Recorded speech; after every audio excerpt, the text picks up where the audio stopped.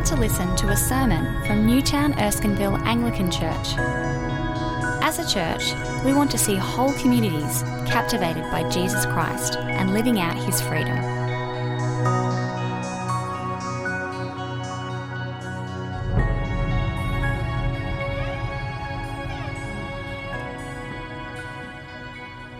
Marshal your troops now, city of troops, for a siege is laid against us. They will strike Israel's ruler on the cheek with a rod. But you, Bethlehem, Ephrathah, though you are small among the clans of Judah, out of you will come for me one who will be a ruler over Israel, whose origins are from of old, from ancient times.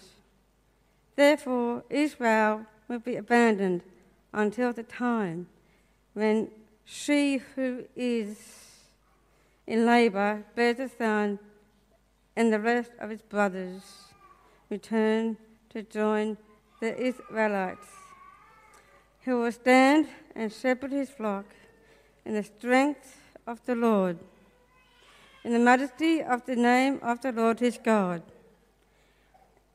And they will live securely, for then his greatness will reach the ends of the earth. And he will be our peace when the Israelites invade our land and march through our fortresses. We will raise against them 7 shepherds, even 8 commanders, who will rule the land of Israel with the sword, the land of Nimrod with drawn sword. He will deliver us from the Israelites when they invade our land and march across our borders.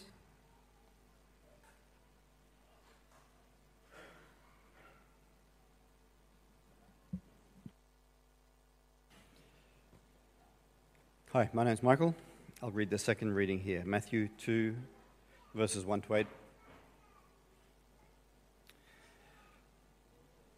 After Jesus was born in Bethlehem in Judea, during the time of King Herod, Magi from the east came to Jerusalem and asked, "Where is the one who has been born King of the Jews?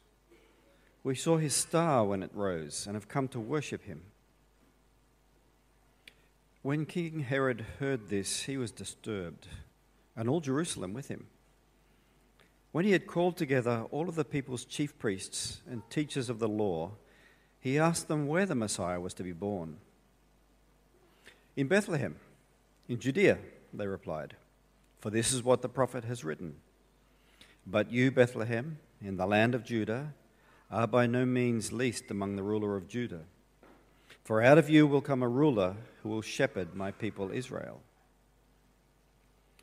Then Herod called the Magi secretly and found out from them the exact time the star had appeared. He sent them to Bethlehem and said, "Go and search carefully for the child. As soon as you find him, report to me, so that I too may go and worship him."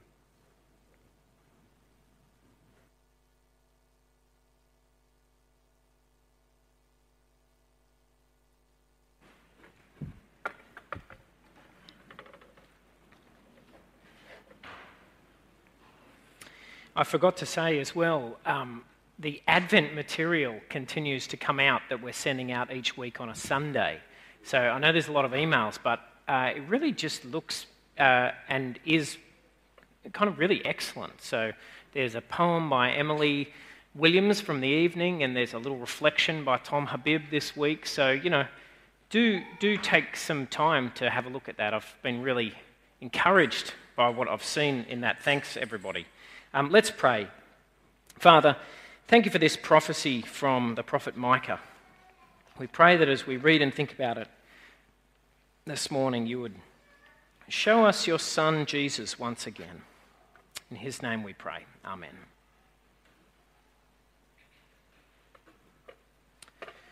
The Christmas message of peace has a piercing resonance this year. War was sadly never really absent from our world, but it has surged back into our consciousness. We watch with horror the destruction in Gaza. We are wearied by news from Ukraine. And we barely dare to look at what is going on in Sudan. When my children were very little, war seemed like something from the history books. Now it feels to them like something that can actually happen. What does it mean to speak of peace in such times? In the face of such violence and determination to win, what hope can there be, really, for peace? Well, the longing for peace was actually alive and well in the time into which Jesus was born. At first glance, this might seem surprising because at one level there was a kind of peace in place. The Roman Empire was triumphant and brought with it the famous Pax Romana, the peace of Rome. But this was a deeply unsatisfying peace if you weren't a Roman. It was peace at the point of a sword. Peace lived under threat and sustained by brutality. It was peace without real freedom or much justice. For the Jewish people, the Romans were only the latest in a string of foreign masters, and they longed for true peace, for peace that was not just the absence of outright war, but what they called shalom, the Hebrew word for peace. True peace, peace that walked hand in hand with justice. And they expected that peace to come from a particular source, a Messiah. That is, a king appointed by God would appear, and he would bring peace. He would overcome those who oppressed Israel, send them scattering, and bring in a time of true peace. That was what the Messiah would do. We see this expectation, it's in the background when the Magi, the wise men, appear at the birth of Jesus. The prospect that a king of the Jews has been born, it sends Herod into conniptions. Because if it's true, he's stuffed, because he is in deep with the Romans. But even if it's not true, it's a serious problem for him, because people were looking for a Messiah. They were longing for a Messiah, a coming king who would bring a reign of true peace. So this could create big problems. And you know, these expectations never left Jesus. These expectations that he would be this king. At the beginning of the book of Acts, which records the events that took place after Jesus' death and resurrection, right? So well after a lot has changed, Jesus' followers gather around him and they ask him, "Lord, are you at this time going to restore the kingdom to Israel?" Isn't that an amazing moment? Because it shows that even now, even after everything that's happened, Jesus' disciples still expect him to do what the Messiah was supposed to do, to bring in a kingdom of peace and justice once and for all, and presumably to kick out the Romans. Where did this expectation come from? What did Jesus do with it in the end? And does it offer us anything today as we too despair of peace on earth? Well, the answer to the first question, where did this expectation come from? The answer is it came from the 8th century prophets in Israel. It came from the prophets who appeared in the 8th century BC and afterwards, at a time of great peril in the life of Israel and Judah. These prophets came and they promised a king who would bring peace. Last week we looked at one of these prophets, Isaiah, and we're actually going to return to another part of Isaiah next week. Today we look at another example, the prophet Micah. Micah of Moresheth was actually of Moresheth just means from Moresheth, it's the town he was from. He was a contemporary of Isaiah. They may have even met, who knows? The two of them come into view at the end of the 8th century BC. So we're talking kind of the 720s and the 710s, and actually onwards a bit longer, during the reigns of Ahaz and his son Hezekiah. Now, I'm going to have to mention some of the history. Again, don't get kind of too frazzled by it. If you want to know more, love to talk to you, love to help you do that. But also, you don't need to understand that much to get the picture. So just roll with it and see how you go. So Isaiah and Micah, they're at the end of the 8th century BC, under these kings, Ahaz and Hezekiah. It's a key moment in Israel's history because they suddenly have to deal with the threat of the Assyrian Empire expanding to its west. So if you think Israel and Judah are over here, and there's a big desert, and then over here, this is called the Fertile Crescent. I should have done a map, but Assyria is here, and Assyria is expanding. And that's the kind of big context for what's going on. And we actually see this in verses 5 and 6 of our passage, which Kylie read before. It's there in your outlines. In verses 5 and 6, it speaks straightforwardly about when the Assyrians invade our land. Do you see that? Well, Micah's message, like Isaiah's, was a message that judgment was coming, especially upon the northern kingdom of Israel, judgment for turning away from the Lord. And actually that judgment did fall.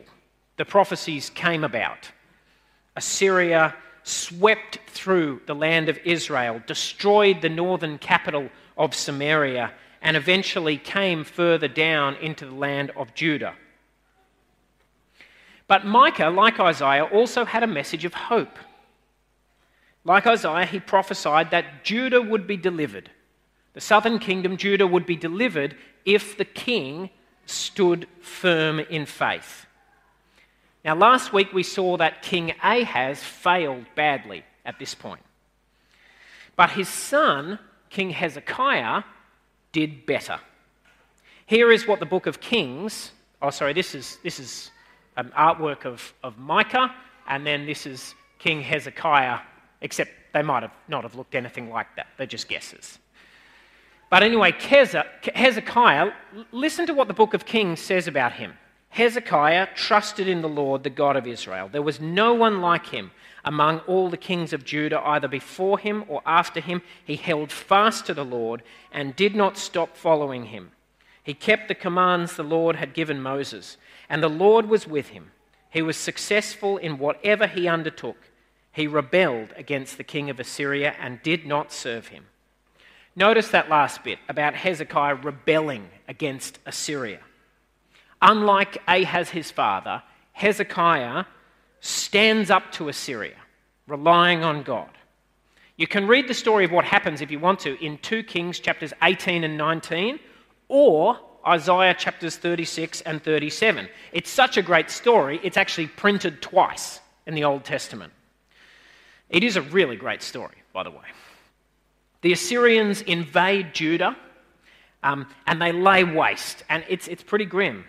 And they besiege Jerusalem, but in the end, they fail to take it. Now, all of this lies behind the words we read in Micah chapter 5.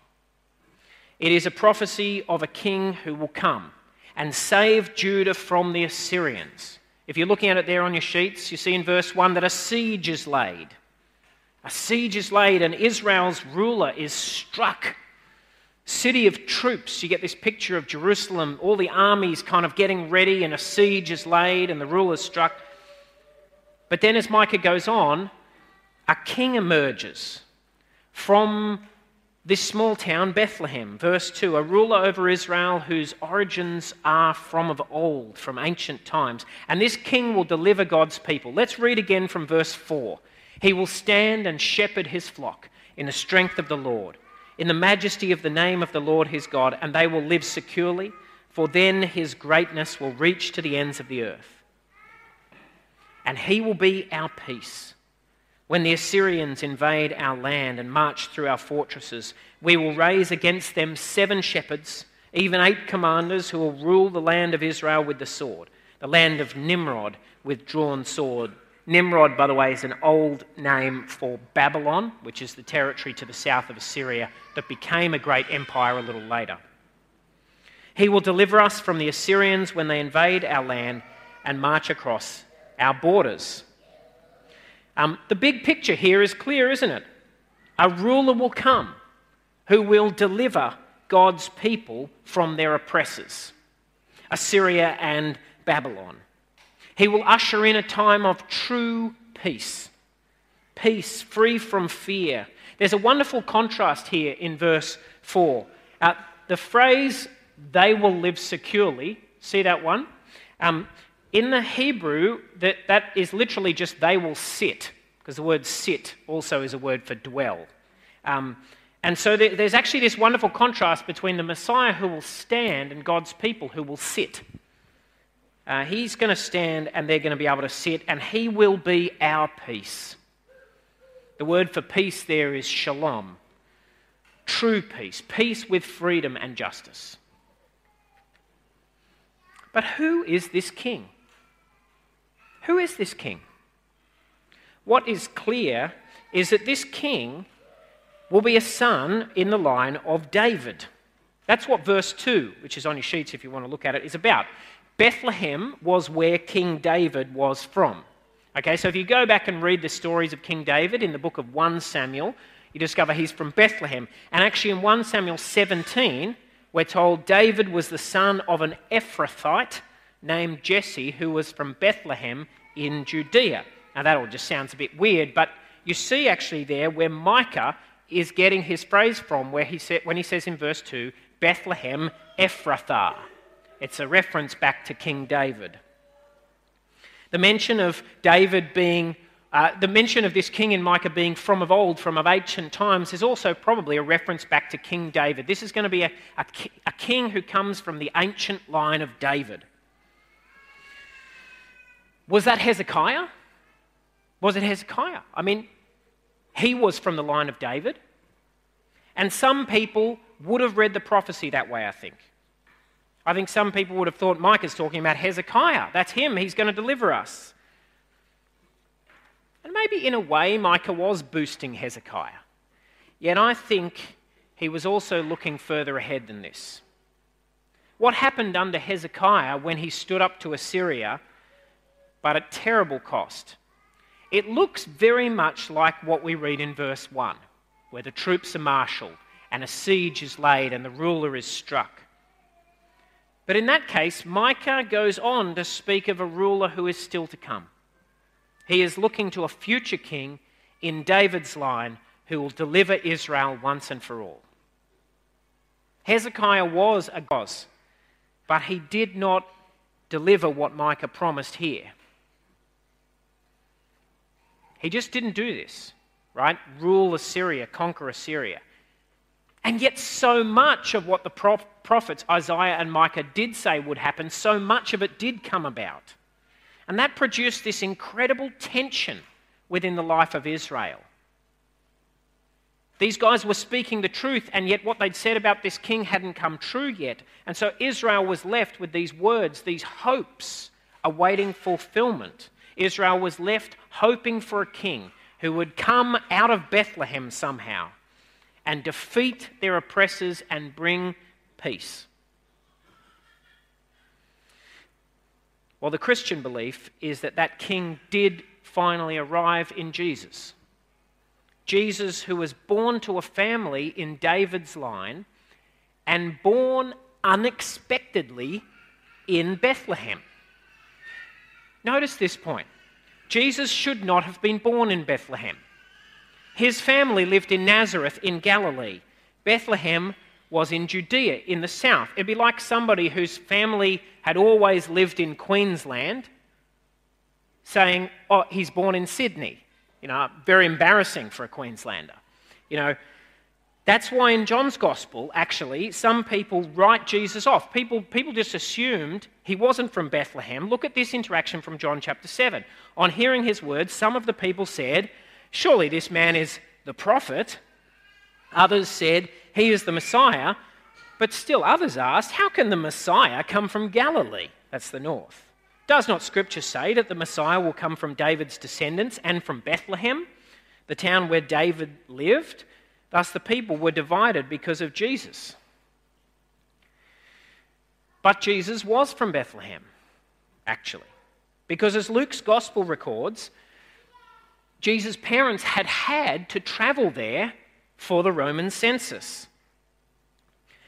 Jesus, Christians have always believed, Jesus was the true king in David's line, the ruler the prophets had promised, and all sorts of amazing things showed that to be the case, like the fact that unexpectedly he was born in Bethlehem. Okay, but actually how can he be this king? Let's now feel the weight of that question properly. Because Jesus didn't do what the prophets said this ruler would do, did he? Compare him to Hezekiah. Hezekiah did not overcome the Assyrians and rule them with the sword and bring peace to the ends of the earth, okay, but he did resist the Assyrians. He did save Jerusalem. What did Jesus do? He conspicuously did not fight the Romans. In fact, when he was put on trial before the Roman governor Pontius Pilate for the crime of being king of the Jews and a threat to Rome, he made it clear that Pilate had nothing to worry about. Or did he? Or did he? What did Jesus actually say to the Roman governor Pilate? Let's recall it. Here's the interaction from John chapter 18. Pilate then went back inside the palace, summoned Jesus, and asked him, "Are you the king of the Jews?" "Is that your own idea?" Jesus asked, "or did others talk to you about me?" I love this interaction, by the way. Jesus is just like, "Yeah, that's not your question. You know, where are you getting this stuff, mate?" And Pilate is annoyed. "Am I a Jew?" Pilate replied, "Your own people and chief priests handed you over to me. What is it that you have done?" You know, the Pilate's really like, I don't want to wade into this business. You know, of course it's somebody else's question. What is it you've done? And then Jesus says, "My kingdom is not of this world. If it were, my servants would fight to prevent my arrest by the Jewish leaders, but now my kingdom is from another place." "Well, you are a king then," said Pilate. Jesus' actual words here are really interesting. At first, it does look like what Jesus is saying is that his kingdom is just of a different kind to Pilate's. But it's not that neat, actually. Literally, what Jesus says is not that his kingdom is not of this world, but that his kingdom is not from this world. That word there, not of this world, is literally from. It's just tricky to translate. My kingdom is not from this world. What does that mean? And so they go with of. But that's actually what he says at the end. My kingdom is from another place. And he says it in a different way to emphasize it. That's very different to him just saying that his kingdom is not of this world. What Jesus is saying is much more that his kingdom is secured by different means. It's built on another foundation. And so his kingdom is not at all threatened by the fact that he's being arrested. And Pilate gets the point, doesn't he? "You are a king then," he says. And you know, Pilate is right. Jesus is a king. He is the king. He is the one promised by the prophets, the king in David's line out of Bethlehem, the ruler to deliver God's people. Because you see, the oppressors that Jesus came to overthrow were not those of this world, Assyria, Babylon, Rome. Jesus came to conquer much more fearsome foes and to bring a much more perfect peace. Listen to what the Apostle Paul says in one of the most profound meditations on the work of Christ in the Bible. This is a dense passage, but I really think it's worth looking at. This is from Ephesians chapter 2. "For he himself is our peace, who has made the two groups one, and has destroyed the barrier, the dividing wall of hostility by setting aside in his flesh the law with its commands and regulations. His purpose was to create in himself one new humanity out of the two, thus making peace, and in one body to reconcile both of them to God through the cross, by which he put to death their hostility. He came and preached peace to you who are far away and peace to those who are near. For through him we both have access to the Father by one Spirit. Paul is speaking here about how the hostility between Jews and Gentiles is overcome in Christ. Because both groups have been reconciled to God through the cross. And so Christ's message is a message of peace. Peace with one another because peace with God. Through him we both have access to the Father by one Spirit. The Messiah did come to bring peace, but not just peace here and now, but peace at the deepest level. Peace founded on a healing of the deepest conflict. The mess, the grievance between us and the Lord God. And when that conflict is overcome and healed, and when there is peace, peace can flow into the rest of our lives. Jesus came to defeat the great enemies of sin and evil that waged war against us and against God. And he did it through the cross. What he did was a kingly work beyond anything the prophets could have seen. And yet they did glimpse it, didn't they? Did you notice those first words there that Paul says, he himself is our peace? That's from Micah, I think. Remember, Micah says, he will be our peace. Micah prophesied a shepherd to come who would not just make peace, but who would himself be our peace. And that is Jesus, the one who fought the ultimate battle against sin and evil itself in order to create in himself a true and perfect peace, healing the rift between God and humanity through his offering to death, and so freeing us to love one another. Oh, I had it highlighted. That would have been good to use. Let's finish. He will stand and shepherd his flock. That, by the way, is the adoration of the Lamb, a famous picture of the worship of Jesus and the peace in the book of Revelation. Who cares? But it's good. Let's finish with Micah. He will stand and shepherd his flock in the strength of the Lord, in the majesty of the Lord his God. And they will live securely, they will sit, for then his greatness will reach to the ends of the earth.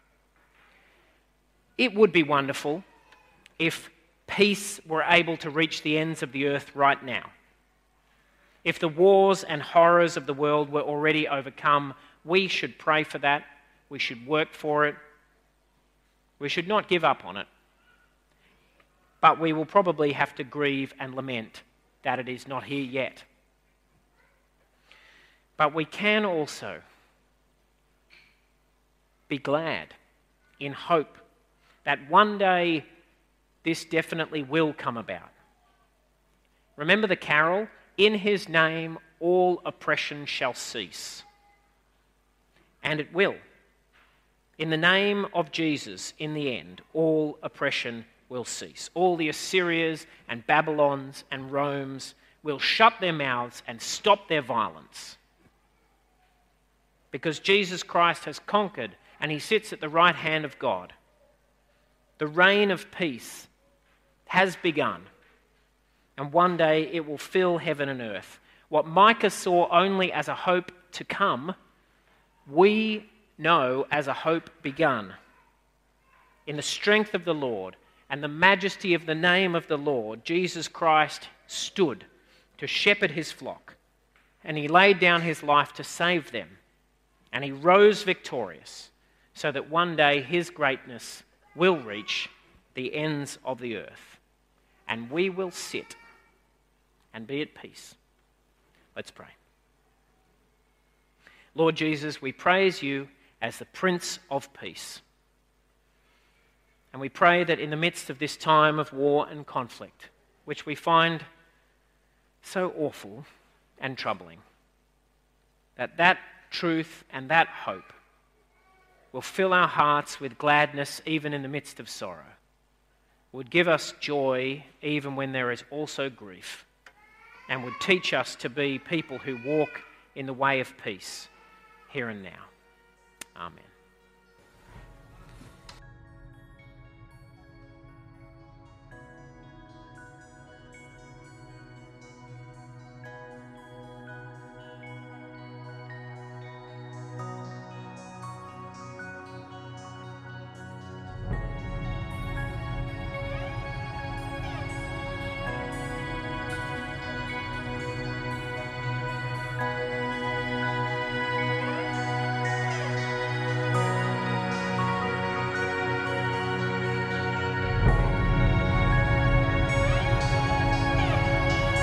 Thanks for listening to the Newtown Erskineville Anglican Church podcast.